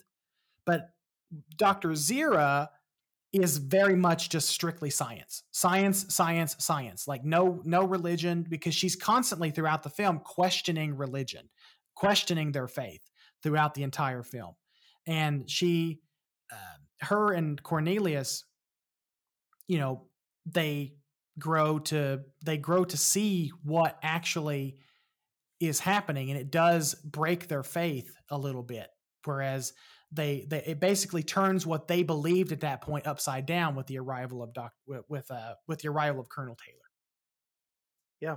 It's the one of the biggest themes of the movie is the conflict between faith and science, and are they reconcilable, and how much of each of them is A, true in general, and B, true in as much as people say it's true and tell you that it's true, and you just kind of have to believe them. It's somebody telling you to have faith as opposed to you just having the faith and believing in the thing. And the real message that the film tries to convey, I think, is that it's so easy to exploit either of those things, to exploit people's wanting to believe in hard scientific fact and history, and the idea that history can be rewritten by the people who write the history books, and which is what Zaius is based on. He literally scribbles words out in this film that Taylor writes, so he is editing history and then using faith to kind of mask that, but also keeping the ape, because the thing about the ape society that is another big standout thing to me is the fact that even after all these years, the film, if you read like the the extended universe stuff, is confirmed to take place, I believe, in the year 3978. And if you think about it, that's 2000, 2000 plus years where the apes have ruled, but they still live very primitively. They're if you look at the blood transfusion that Taylor gets, it's very primitively done. They ride on horses. They have guns. They have cameras, but they don't have cars, which is a difference from the book, because in the book they live in skyscrapers and watch TV and have cars and have a space program.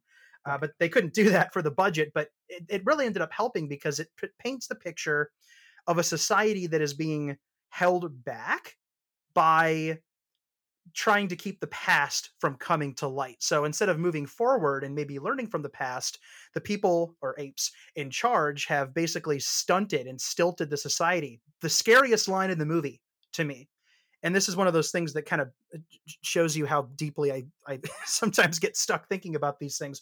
It's a line that creeped me out as a kid. Right at the end of the film, when Zaius has let Taylor go and he gives the order to seal up the cave, Lucius, who's Zira's nephew. Basically, after the two of them have been kind of held, they're like, you two are going to still stand trial for heresy even after all this, even after the truth has been shown. Lucius walks up to Zaius and says, "Why must knowledge stand still?" Chills. That line gets me every time. The music helps too in that scene, but the line, our society is standing still for the sake of you keeping this secret because you're afraid of what it could lead to in the future, which it turns out Zaius is kind of right because of what happens in the second movie. But it's so crazy to think about, like, that line, that idea of somebody with power holding a society hostage, an entire society of sentient beings hostage, with lies and hiding the truth and conflating faith and science and taking advantage of people's faith, is horrific. That's a horrific notion to me. Like that's freaky, and I just love that the film tackles that in such an intelligent way. It does, and I think among all the standout moments in this film, like one of those, now that we're talking about that, the archaeological dig scene, where if you've not watched the film, Dr. Zaius goes with, tracks down Cornelius, and Dr. Zira and Lucius and Nova, who is Colonel Taylor's human companion, arguably the most beautiful human on the planet at that point. Definitely a contender. But they track them down to this archaeological dig because Cornelius wants to prove what he found was real. And there was that moment towards the end of the film where Dr. Zaius is looking at the doll, and Taylor asks a very pointed question. He says, if apes came first, why would an ape make a human doll that talks? I love that line. Like why? And Dr. Zaius did not have an answer. And you think for a moment. Now, I've seen this movie before, so I know what happens. But you would probably think for a moment that Dr. Zaius would have a humbling come to Jesus moment, so to speak, where he would realize that maybe man came first and ape evolved from man, or ape later evolved after man wiped themselves out. So you would think that would happen, but given the fact that Dr. Zaius is such a hard-nosed religious, I don't know if I would call him a religious zealot. Would zealot be the appropriate word to use for Dr. Zaius? I mean, it could be. I mean, he's definitely devoted, but in a way that, like I said before, doesn't really benefit anybody but himself. I'm I wondering because I sat there wondering through the whole film if it could even be reasonable to say that Dr. Zaius doesn't even believe the things that he's telling people, that he's just repeating things that have been handed down generation by generation just to keep some semblance of order in society. and that to me is closer, because it is implied, and it's since been confirmed in other books and things like that, that Zaius knew exactly what happened to the planet. He knew that apes used to be, um, primitive, unintelligent creatures, or at least not up to the standards of man's intelligence. And then man killed himself and essentially turned the planet into the Forbidden Zone. And the apes then rose up after that, and it's been his duty and the duty of all of those who have ruled before him to suppress that past. So he knows, when he hears the doll talk, he's not surprised. He just really wishes nobody had heard it. you know Right. Now I have to explain it, but then there's a distraction outside because a gun goes off and he never gets to have his little come to Jesus moment. And then of course Taylor backs him into it when he literally ties him up and is like, guardian of the terrible secret, huh, doctor? And Zaius pretty much comes out in that moment and says, I have always known about man. And he knows, and he is intentionally keeping it. And he admits it in that moment, not in so many words, but he admits it. And then at the end, when Taylor leaves, he buries it again, literally buries it. Right. And there's that foreboding line from Dr. Zaius that says, "Go, Taylor. You may not like what you find." Yeah, the truth is out there, Scully. But it's out there, and you might run into it. Maybe Zaius knew that the statue was over there, and that he would see it. Who knows? Who knows? It seems unlikely that he wouldn't have at least known some of that area, considering that apes had already been there and excavated it a year before the movie's events. Yeah. So it's, who knows? Zaius ends up taking whatever truths and secrets he knows with him through the film without revealing them, and then, as revealed in the second film, he takes them to his grave. I There's a great scene in Mad Men. If anyone out there has ever watched Mad Men, there's a great scene in Mad Men where Don skips work and he takes his son Bobby to the movies. And the movie that they're watching is Planet of the Apes. And specifically, they get to the part of the movie where it is revealed that Colonel Taylor has been on Earth this whole time. And it's the iconic scene with the Statue of Liberty and, the pounding in the sands, like, you did it, you animals. Uh, you know, damn you. I won't finish the line because it's not super family friendly, but PG, Michael. but PG, you got to keep it PG. But there's that iconic line at the end of the film where it's, revealed that, Colonel Taylor's been on Earth this whole time. He's just 2,000 years in the future. And I say that because in that scene between Don Draper and his son Bobby, the entire theater is speechless. The entire theater is speechless. There is no clapping. There is no smiling. There is no laughing. There's nothing. Everyone is speechless. And I was trying to think to myself, like, if I was living in 1968 and I had never seen a movie like this before, what would I personally have thought when watching this movie for the first time? I think that I would be speechless. Yeah. Most people were. I was, when I saw it, unsullied by spoilers, and despite the VHS cover's best offense against my non-spoilerly desires, I did see the film not knowing what would happen at the end, and I had no idea. It made sense that he was on Earth, but my kid brain never rationalized it, because the more you think about it, it's like, well, they're speaking English. What are the odds of there being apes and humans on another planet? Like, but you don't think about that while you're watching the movie. You're so completely into it. But then at the end, it all kind of makes sense. But Well, it's like in the third film, Escape From, yes, where Cornelius and Zira are in the courtroom being interviewed by the presidential council or whatever they called it. I can't remember, but the presidential inquiry or whatever, and they Yeah. said, "How did you learn to speak English?" What is Like, English? what is English?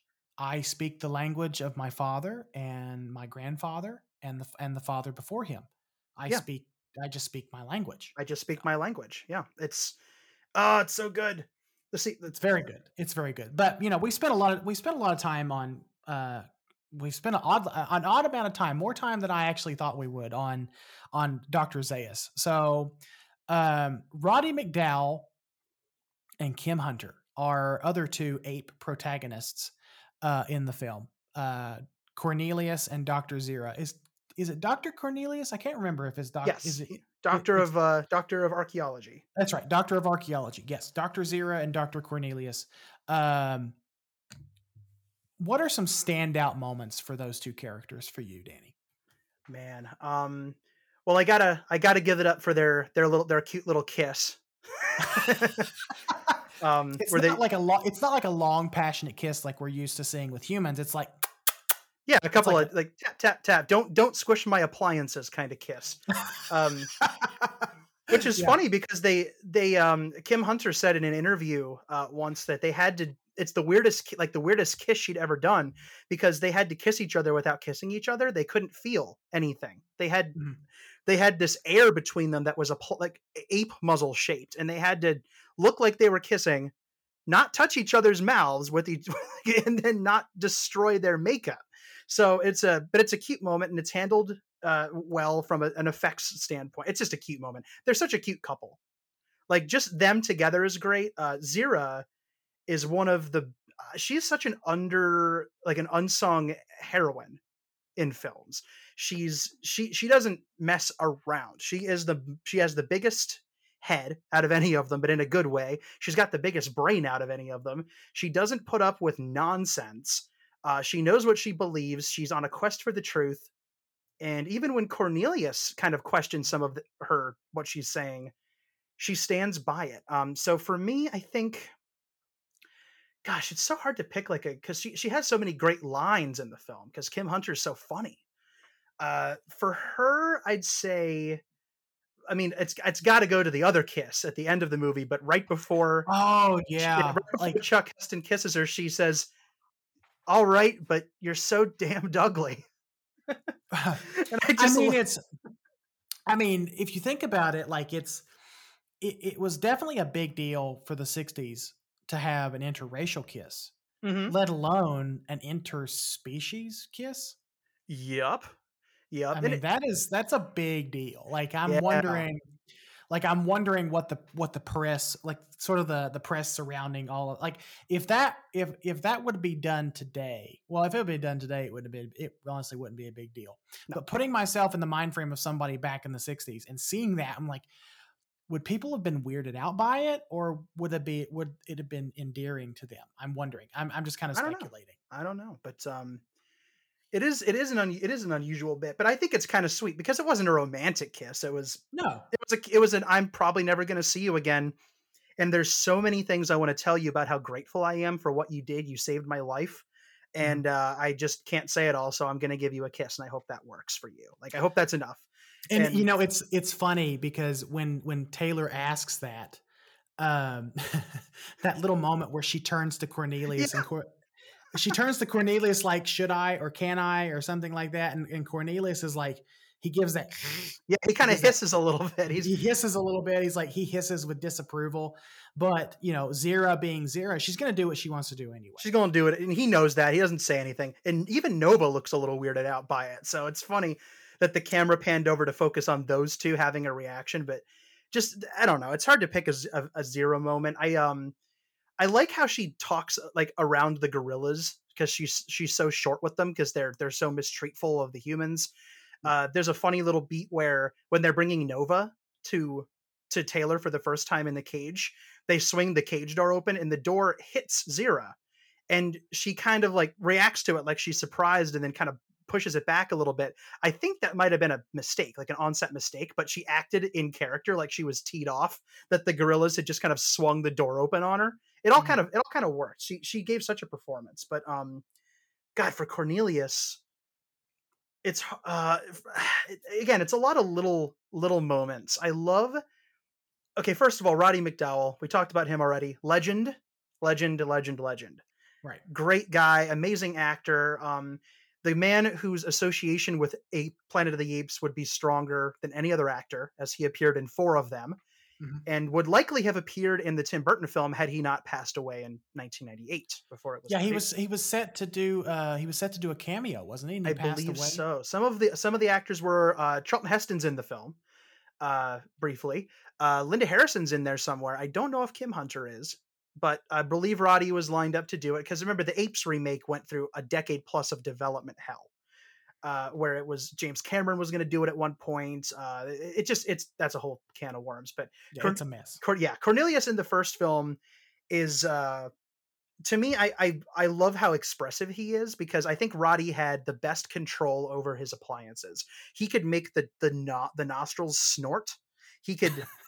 He did this thing with his nose where he scrunched his nose and it made his entire face kind of squint. I'm doing it right now. This makes for great radio, but I'm literally doing it. Right. I'm acting. I know what you're talking about because I'm doing it too. I'm doing it. I can't help it. I got to do it. But I love how kind of incredulous he is, and almost like when like the scene where with the paper airplane, for instance, is hilarious. Probably my favorite like just bit with him is in that scene where Charlton Heston asks, "Do you have maps?" He writes down, "Do you have maps?" And Zira grabs him a map and he uses his fingers to show that how he got to Ape City. And the look on Cornelius's face, where he just kind of like he almost does. He just kind of rolls his eyes, his mouth kind of gapes open, and he just kind of. The only thing missing is like a, "Yeah, sure you did, buddy." He just looks so exasperated. It's like, I would have bought that you were from the future, but now that you're telling me how you went through the Forbidden Zone, now I don't buy it. It's just so funny. He's great. Like I said, he had the best control over the emotions he was able to display in that makeup. And so watching his face in this film is super fascinating for me because he's the one I believe the most. So man, it's hard to pick like any more specific than that. What are some of your favorites? It's the map scene. Yeah. Because I agree. I mean, I agree because I think that Roddy had the best control over his prosthetics. Yeah. I think so because his prosthetics looked, although the makeup was probably the same, it was done by the same person. It was done by the same production crew. It was applied the same, whatever. Mm-hmm. It just feels like it just feels like Cornelius was a more realistic, believable character than, although Zira was great. Zira's like Kim Hunter did a fantastic job with Zira. Yeah. Dr. Zaius, fantastic job. That character is that makeup is fantastic. Mm-hmm. But Cornelius, the overall effect itself, and I would technically, this movie doesn't get praised enough, in my opinion, for its practical effects. In a world where we're so inundated with like CGI and all that. Like, I appreciate a movie that can use makeup effectively. Yeah. And this is one of those movies, like we've talked about, does stand the test of time for the simple fact that, it uses its effects so well and so believably. So, it does feel like you're in another world. And like we talked about it earlier, their attention to detail with the apes was great. They could have easily just put boots on them and said, okay, there we go. They're wearing boots, mm-hmm. But they went as far as to kind of notch out their toes to make it look like ape feet wearing shoes. That's great. That's fantastic. They painted their nails, all that good stuff. But just the unintentional humor of Roddy McDowall. There are some really quippy, kind of funny lines in the movie. I don't think were intended to be funny, or maybe they were, but Roddy's delivery of those lines was just so fantastic. Like the conversation between him and Taylor, when it's at the moment where Taylor can't quite speak yet. He's still wounded from the gunshot, and he can't quite speak yet. So he's writing everything down, and he just kind of, he gives this dry. He's having this conversation with Taylor, and he's like, "Well, that's preposterous. That's totally preposterous. Yes, like that's the forbidden zone. No one goes to the forbidden zone." And the interactions between him, I feel like him and Kim Hunter are probably the two best people that could have played those roles, because their on-screen chemistry was so great. It's so great. So good. It's so good. And it makes watching the third one, because Roddy wasn't in Beneath. They got someone else who sounded a lot like him to play the role. And he did a very good job. But seeing them again in Escape is great, because it really builds on the relationship. They're just such a genuine, sweet couple. You really feel like they're people, like they're married people, like somebody that you'd want to live next door to, except they're chimps, you know. It's so great, because they don't play them like, they play them like a married couple, like people who've known each other for years. This is not part of the original movie, but when I watched Escape From, it's in the courtroom scene where they're being sequestered by the United States government, and he says, and one of the guys behind the chair says, "Does the male talk?" And he stands up and says, "Only when she lets me." And it's just such a charming, little moment. The entire room claps, like they're like, "Oh, these are people," like that's when everybody kind of gets it. Yeah, in that moment, that's when everyone's kind of that's when, like, you're right, everyone gets it. They're actual, like, they're not people, but they're just like us. They might as well be people. They might as well be people. Yeah. They're very expressive. They're just like us. So, I don't know what else to say about this movie except that it's fantastic. I mean, I don't have any negative. I honestly don't have really any. I know we try to do the whole positivity sandwich and all that stuff for these movies. I got nothing, man. I don't have anything. I don't really have anything at all. So, Danny, I'm going to let you take us into some fun facts before we kind of wrap this discussion up. All right, let's see. So if I can come up with some, there's so much that could be talked about in relation to this film and how crazy it is. It just all the interesting stuff that happened behind the scenes to let it work. One of the best fun facts that I love is the fact that behind the scenes of the film while they were shooting it, based on literally nothing, apropos of nothing, no direction, no labeling, no nothing. Once in makeup, all of the actors playing gorillas would take their lunch breaks and sit together. All of the orangutans would sit together, and all the chimps would sit together, and all the humans would sit together. And the years later, the actors would be interviewed, and they're like, "I don't know why we did that. It just felt like, I should just go eat with my kind, which is so crazy considering that kind of segregation is a plot line in the film. Mm-hmm. The idea that each kind of creature has its own place. The orangutans are the religious and scientific and governmental leaders. The chimpanzees are the scientists, and then the gorillas hunt things and wash things. They're the laborers of the society. They all work together, but they all don't really like each other. And especially in the second film, Zira has some very scathing things to say about ape species that are not chimps, which again is also social commentary.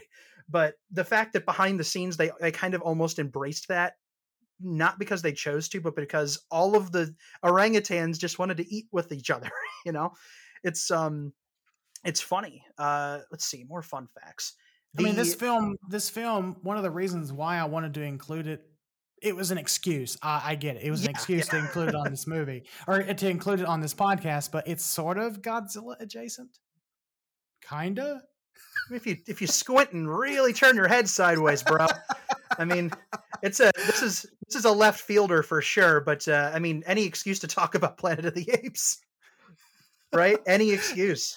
Right, it's kind of Godzilla adjacent, and what I mean by that is, if anyone has ever seen Godzilla versus Mechagodzilla from '74, you've seen one of the props from. At least you've probably seen one of the masks from this movie. They probably grabbed that mask from a costume shop, and there you go. And it looks eerily like one of the prosthetics from this film.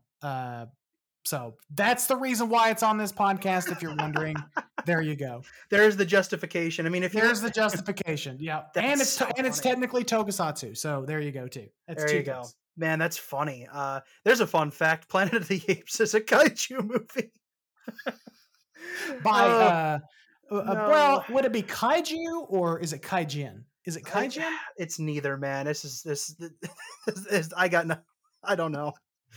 Either whatever I say is just, it's just going to be nonsense anyway. It's Honestly, this by all the intents and purposes of this podcast, this movie should not be on the show. Nope. But I love it so much, and I just needed an excuse to add it to. I've always like back when Travis and I decided we were going to add a left of center choice about every month or every other month. I immediately said, you know what? I want to do Planet of the Apes as one of our left of center choices, and here we are. You got to do it, man. I mean, you saw it through. Oh man, fun facts. Ooh, I got one. I mean, there's a lot, but I'll rattle off a couple of quick ones. The Statue of Liberty at the end of the film. A few years ago, there was the auction house Profiles in History that do movie memorabilia auctions, Right. claimed to have gotten their hands on a Statue of Liberty, and it was huge. It was like 7 or 8 feet tall. This giant Statue of Liberty that was used in the film, and they attempted to they were going to put it in their auction. It was actually on the cover of the auction brochure, but I don't know how it got past their authenticators, because this thing, if you've ever seen Planet of the Apes, like if you've ever even seen the cover of the DVD, you'd know that this Statue of Liberty looks nothing like the one in the movie. And people started like saying, "Hey, this is obviously not the Statue of Liberty from Planet of the Apes," and they were like, "No, it definitely is. What are you talking about? We authenticated it." Turns out it wasn't. It was from The Terminal with Tom Hanks.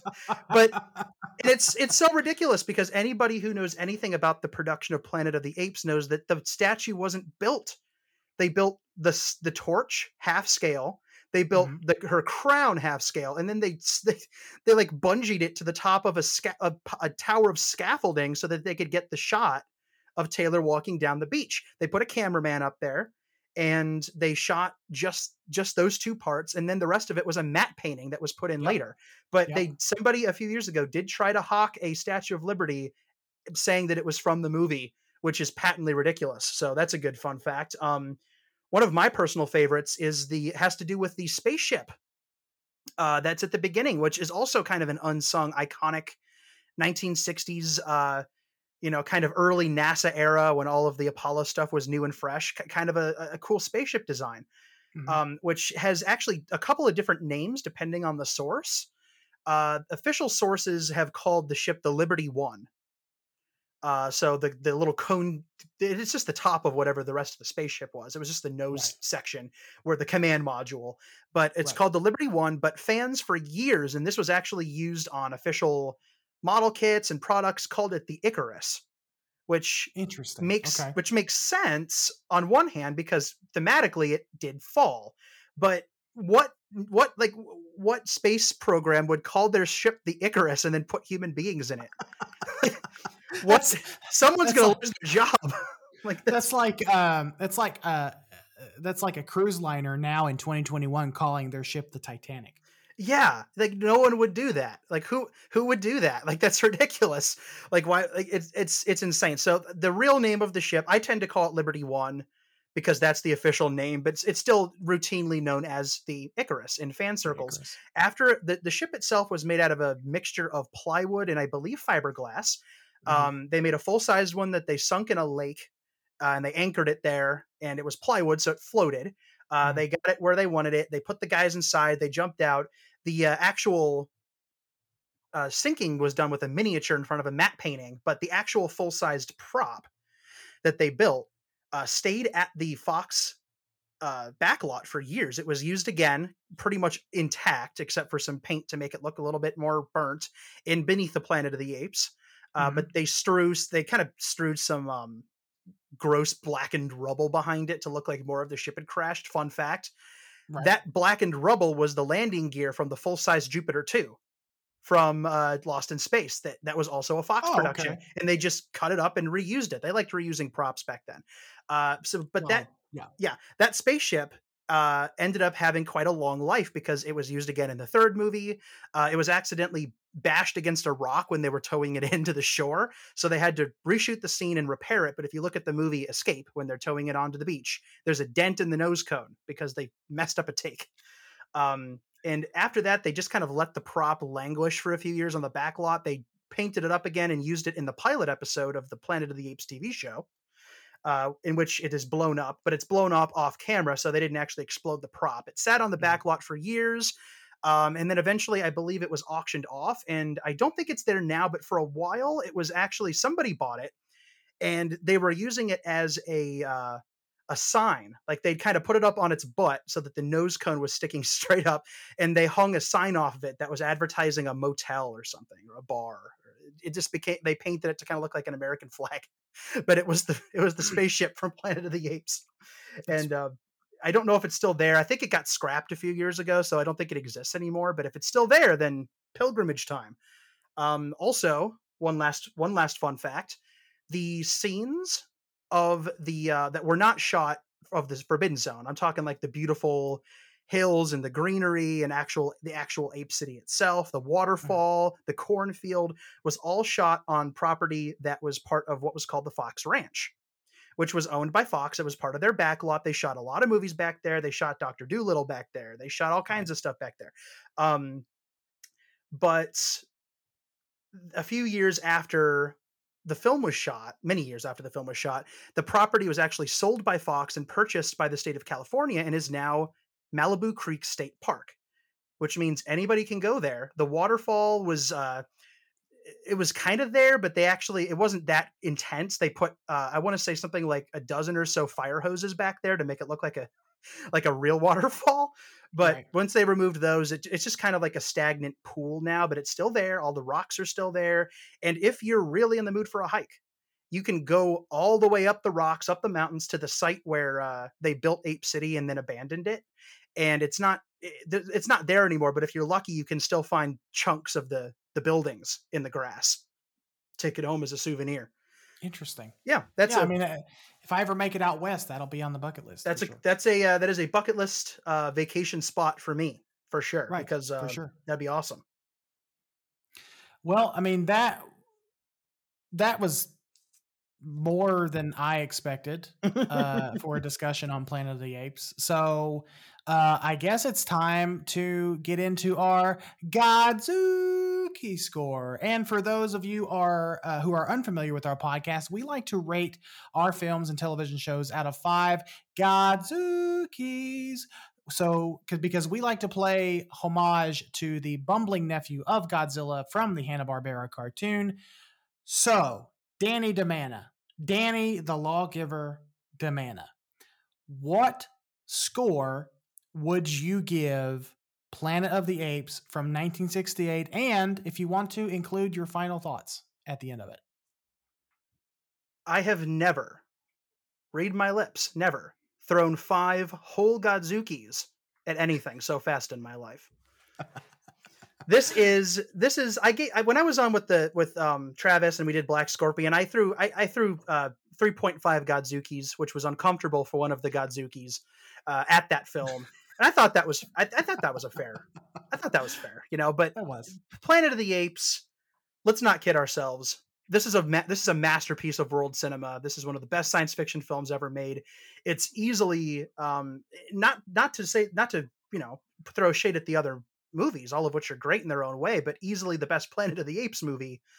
It is a triumph on every level. It is one of those Goldfinger movies where everything clicks and everything works, and all of the disparate elements, the music, the acting, the script, the directing, the story, everything comes together to create a singular experience that, all these years later, 50 plus years later, cannot be duplicated no matter how much CG you throw at it. And I love the new trilogy, Rise, Dawn, and War.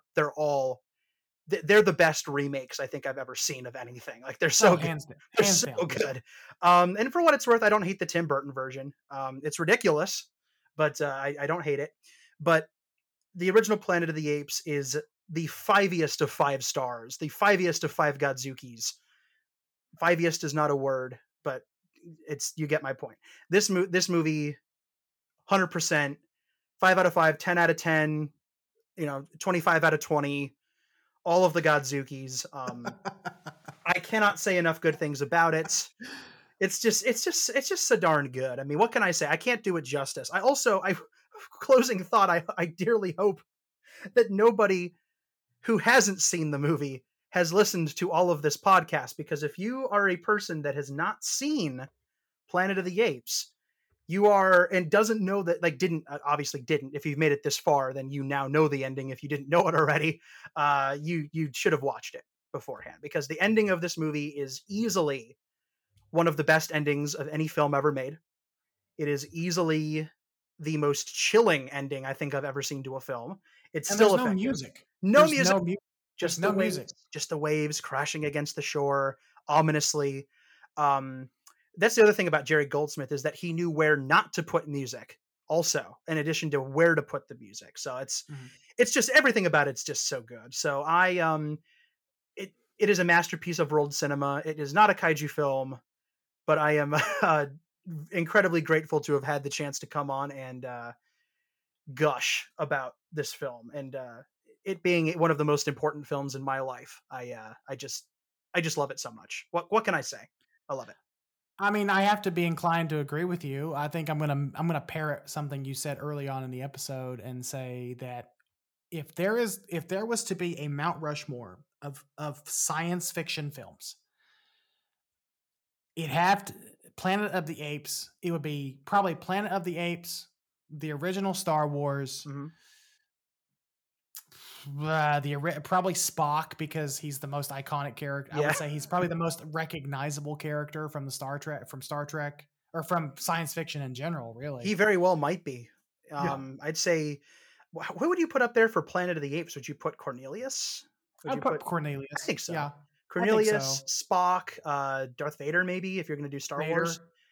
Yeah. And we need a fourth head. I'd say either 2001 or Blade Runner. Oh yeah, Blade Runner. Even, I mean, I don't know if it's still on par with this film, but Logan's Run is one of those movies I love it. I absolutely love. I love Logan's Run. Logan's Run is phenomenal. There's a lot of Logan. There's a lot that reminds me of Logan's Run, even in Planet of the Apes. Oh yeah, especially the post-apocalyptic setting when they're walking around the city, and the bigness of it, and also kind of it's just a way that movies did, like, post-apocalyptic cities back then, where it was all matte shots and miniatures and matte paintings and very carefully put together sets. Again, the Apes films have my favorite post-apocalyptic look of any film ever, especially the way that, like in the second one, where it looks like the rock has melted, like some kind of terrible heat melted it, and it's so good. But it is. It absolutely is. Absolutely is. And Planet of the Apes is one of those films, and I know we have a lot of films on this podcast that Travis and I both are nostalgic for, and so therefore nostalgia kind of clouds our judgment on some films. Mm-hmm. This one I am nostalgic for. Nostalgia does play a role in this movie for me, but it's just such a darn good movie.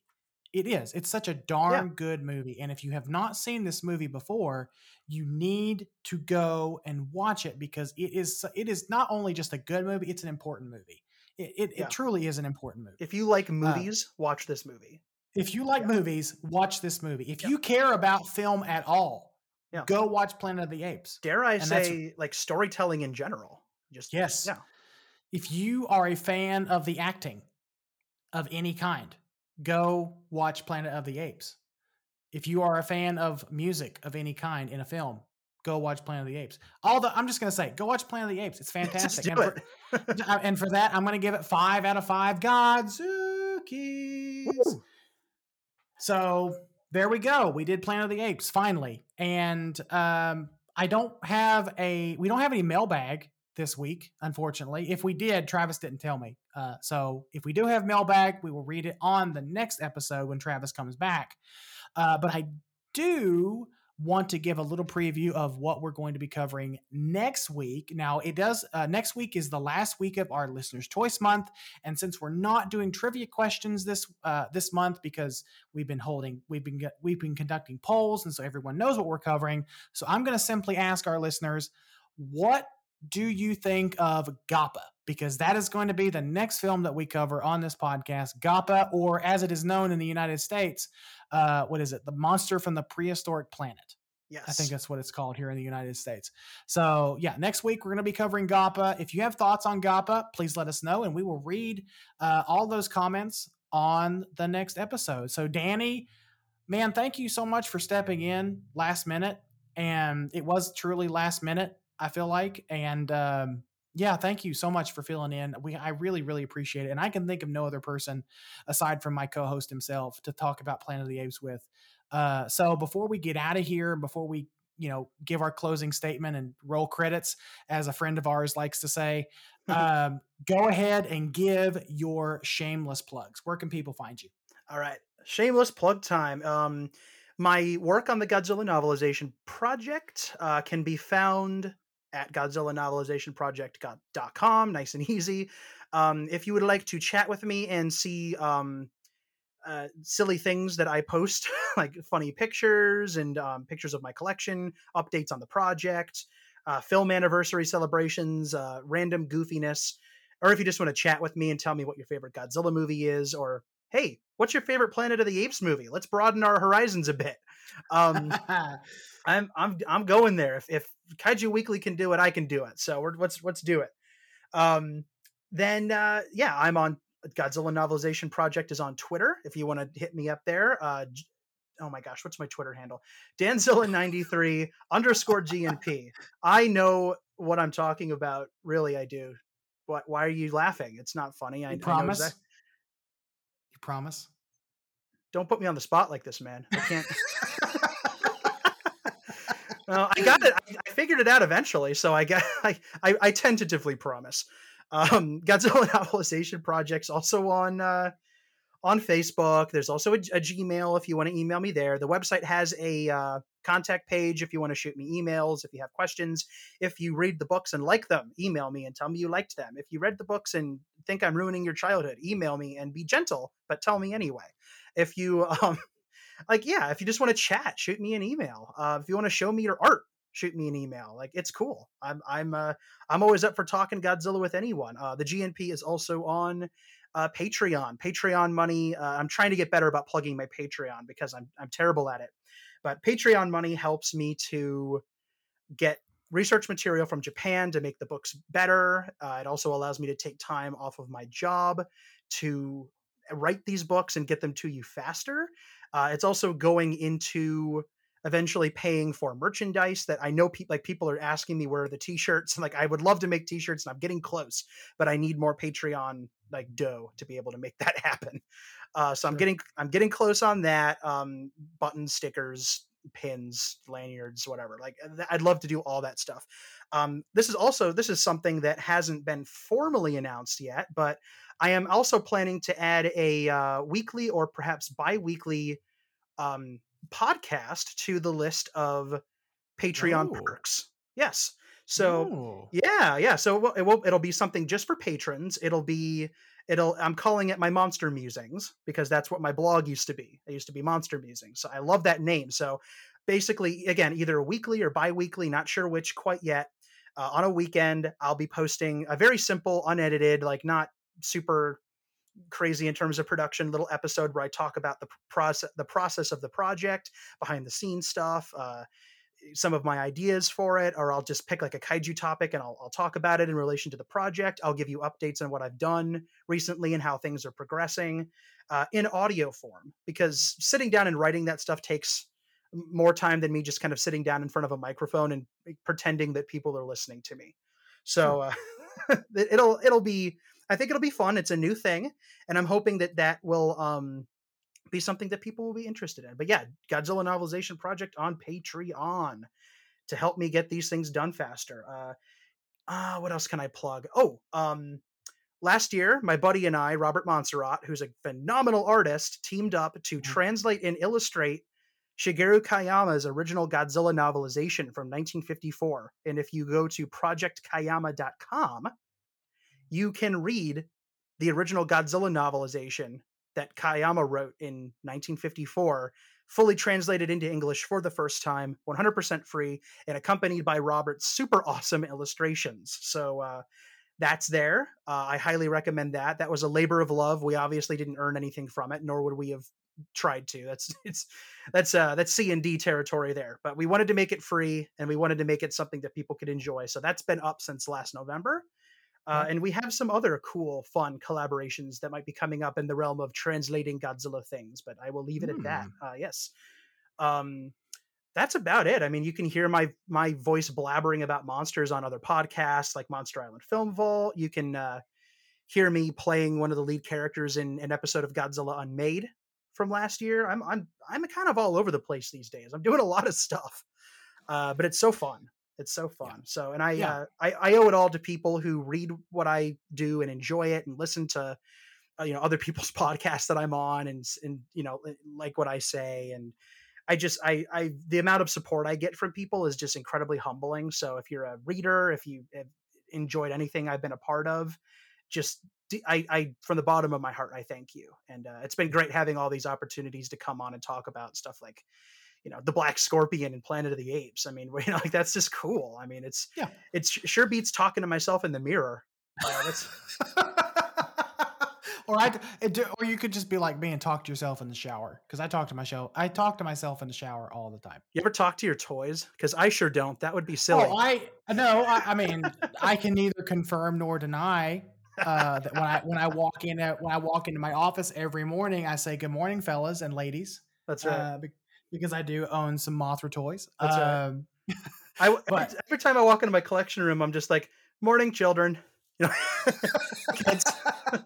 And I do it because it's funny. Like I'm not a sad, pathetic person. Trust me. But I mean, you actually have a girlfriend. So I do. But sometimes the toy is the only one that understands you. Well, that is true. That is true. At least I will say, at least the toys. From my experience, at least they're good listeners. I will say that. That's true. No, I'm deeply blessed to have a girlfriend who listens to me and is wonderful. So I try to make it a habit to talk to her more than the toys. That's so terrible. No. I'm so sorry. She's great. She's hilarious. Great. She's wonderful. She's wonderful. Yeah, she's great. So I'm going to go ahead I'm going to go ahead and ask this before someone we know beats me to it. If you ever want to have a guest on your Patreon podcast, you know where to come to. Don't go to that other guy that shall remain nameless. No. I don't even know who we're talking about. What? No, we don't know. No. We don't know who we're talking about. There's nothing like, why would I know that? That's just silly. Someone with a nondescript name that lives on a nondescript island somewhere in a nondescript location. Actually, I was thinking about having that Jimmy from NASA guy pop on because he sounds neat. Did you know he was a Power Ranger for a while in the late 80s? That's okay. We're both dead to this particular human being now, or that's it. It's over. Yeah. Nice knowing you. We're on the list now, Danny. We are on a list. We are both on. We're on like the kaiju podcast equivalent of the Nixon list at this point. Oh no. Oh boy. Well, thank you so much, Danny, for coming on the podcast. It's always a pleasure. It is always a good time having you on. You are one of mine and Travis's favorite people in the whole wide world. And you're such a wealth of knowledge. And we thank you for sharing that knowledge with all of our listeners, because they don't always get the best in academic entertainment. They just have to deal with us on a week-to-week basis. So, ouch. No, that's really sweet, man. Thank you. I really appreciate that. Absolutely. And I would also like to thank everyone for listening and sharing this podcast with your friends. And if you want to follow us on Twitter, you can at Kaiju Weekly. All the links to our social media, as well as the Kaiju Groupie Facebook group, are listed in the description of this episode. You can send questions, comments, or answers to the trivia. Well, we're not doing trivia this week, but you can send questions, comments about the next film we're going to do, Gappa, to kaijuweekly@gmail.com. A big thank you to everyone who has supported Kaiju Ramen Magazine so far. As a reminder, issue 3 is out in digital form, and it is available for download at kaijuramenmagazine.com. If you want to help support this podcast, you can do so and get some nice bonus content that Travis and I are yet to record more of. Check out our Patreon page at patreon.com/kaijuweeklypod. And there is also one more thing you can do to help support this podcast, and that is by heading on over to Apple Podcasts and leaving us a 5-star review. And what that's going to do is that's going to put this show in front of other kaiju, tokusatsu, and ape fans just like you. It's going to help this show grow. It's going to help us have more fantastic guests, just like Mr. Demana here, and help this show go on for a very, very long time. It also helps projects like Kaiju Ramen. So the support of this show, the love that we get for this show, helps support Kaiju Ramen. So if you love us and you love, most importantly, if you love Kaiju Ramen, support us. And so therefore, so that we can continue to do Kaiju Ramen. So there's just one more thing to say before we close out this episode, and that is to help control the giant monster population. Have your damn dirty apes spayed or neutered. Just any ape. We don't want to discriminate like in the movie. Just if you have an ape, just take care of it, please. Just please. We don't want. We can't have that. We cannot have a repeat of this movie in real life, unless it's one of the endangered ones. In which case, let there be more apes. Let there be apes. But if it's not endangered, then please do the responsible thing. Yes. If your ape talks back to you and threatens to kill you, please report. Then you may neuter it. Please, if your ape starts talking to you, for heaven's sake, turn it in to the proper authorities. Bye, guys.